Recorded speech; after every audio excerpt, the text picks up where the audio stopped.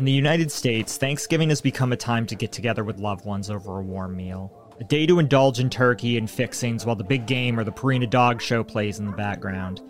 Many people view this holiday as a time to be grateful for those closest in your life.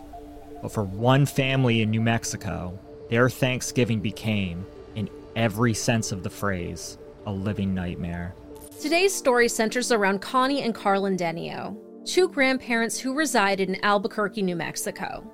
In 2010, Connie retired from work at the Social Security Administration after 29 years of service.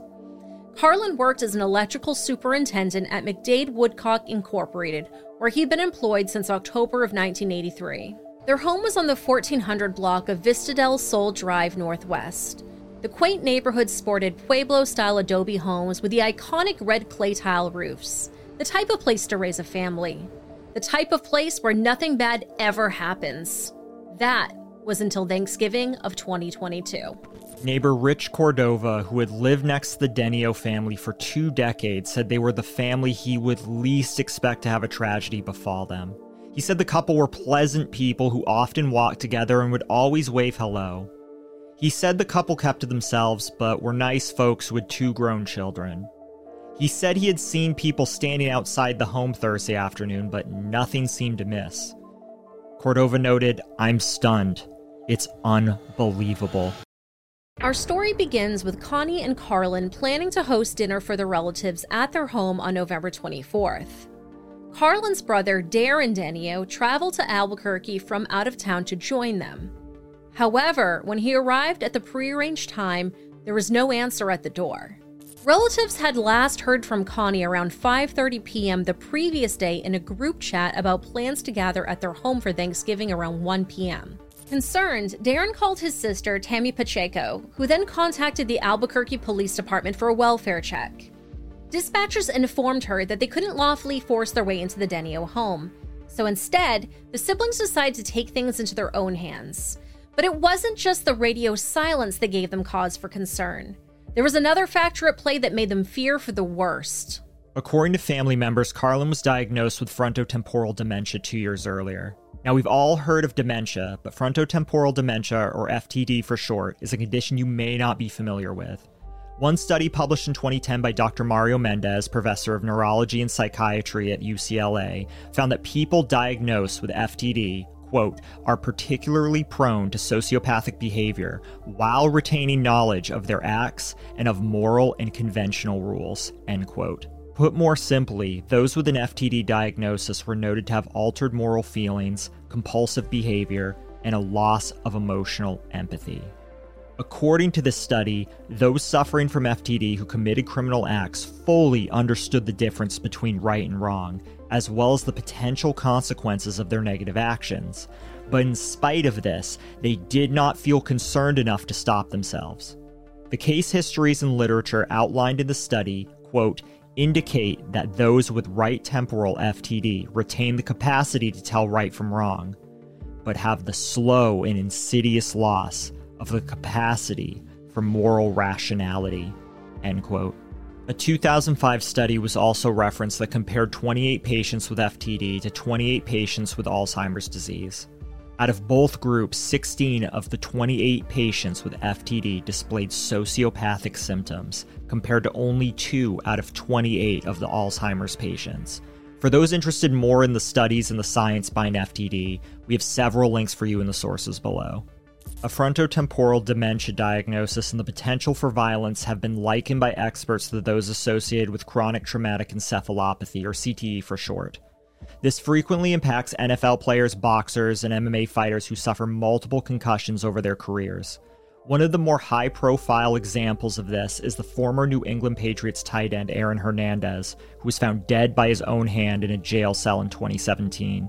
Sadly, this was not Karlan Denio's first brush with the law in relation to his dementia diagnosis.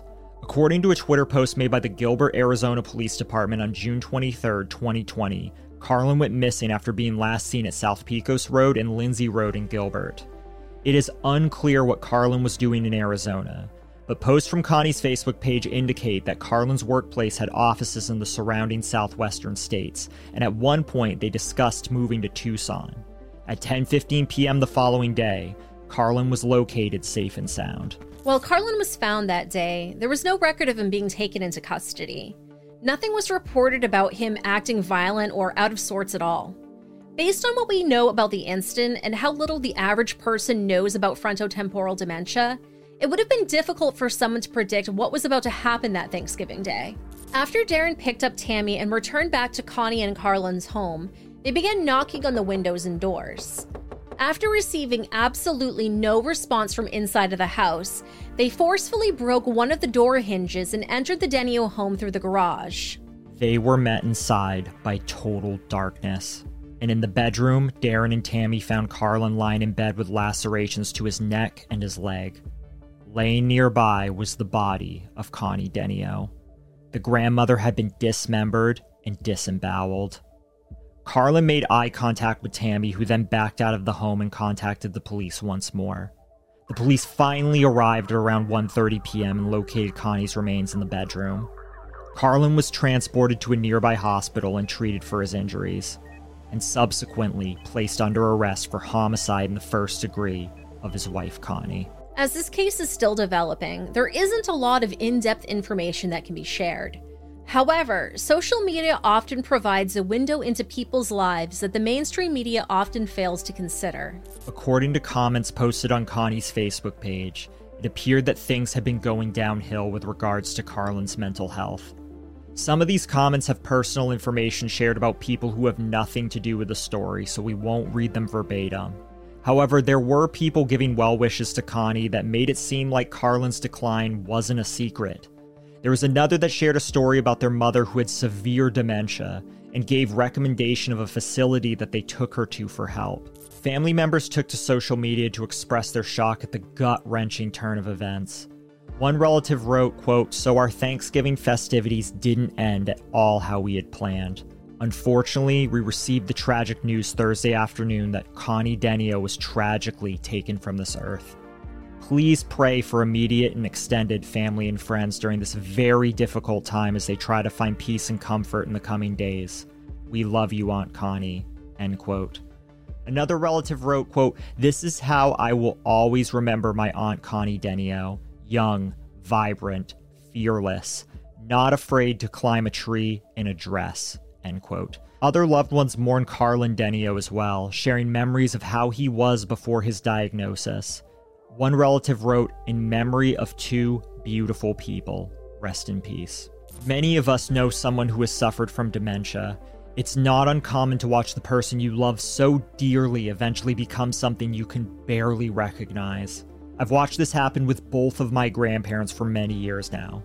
We've all experienced, or in the very least heard stories, where a person with dementia has terrible memory, says inappropriate things, or even gets physically combative. But unfortunately, a dementia patient taking someone else's life is sadly not unheard of. It's just rarely reported in the media. But that doesn't mean it shouldn't be talked about. How do you feel Karlan's alleged actions should be handled by the courts given his diagnosis? Do you have stories from your own loved ones who have suffered? Let me know in the comments down below.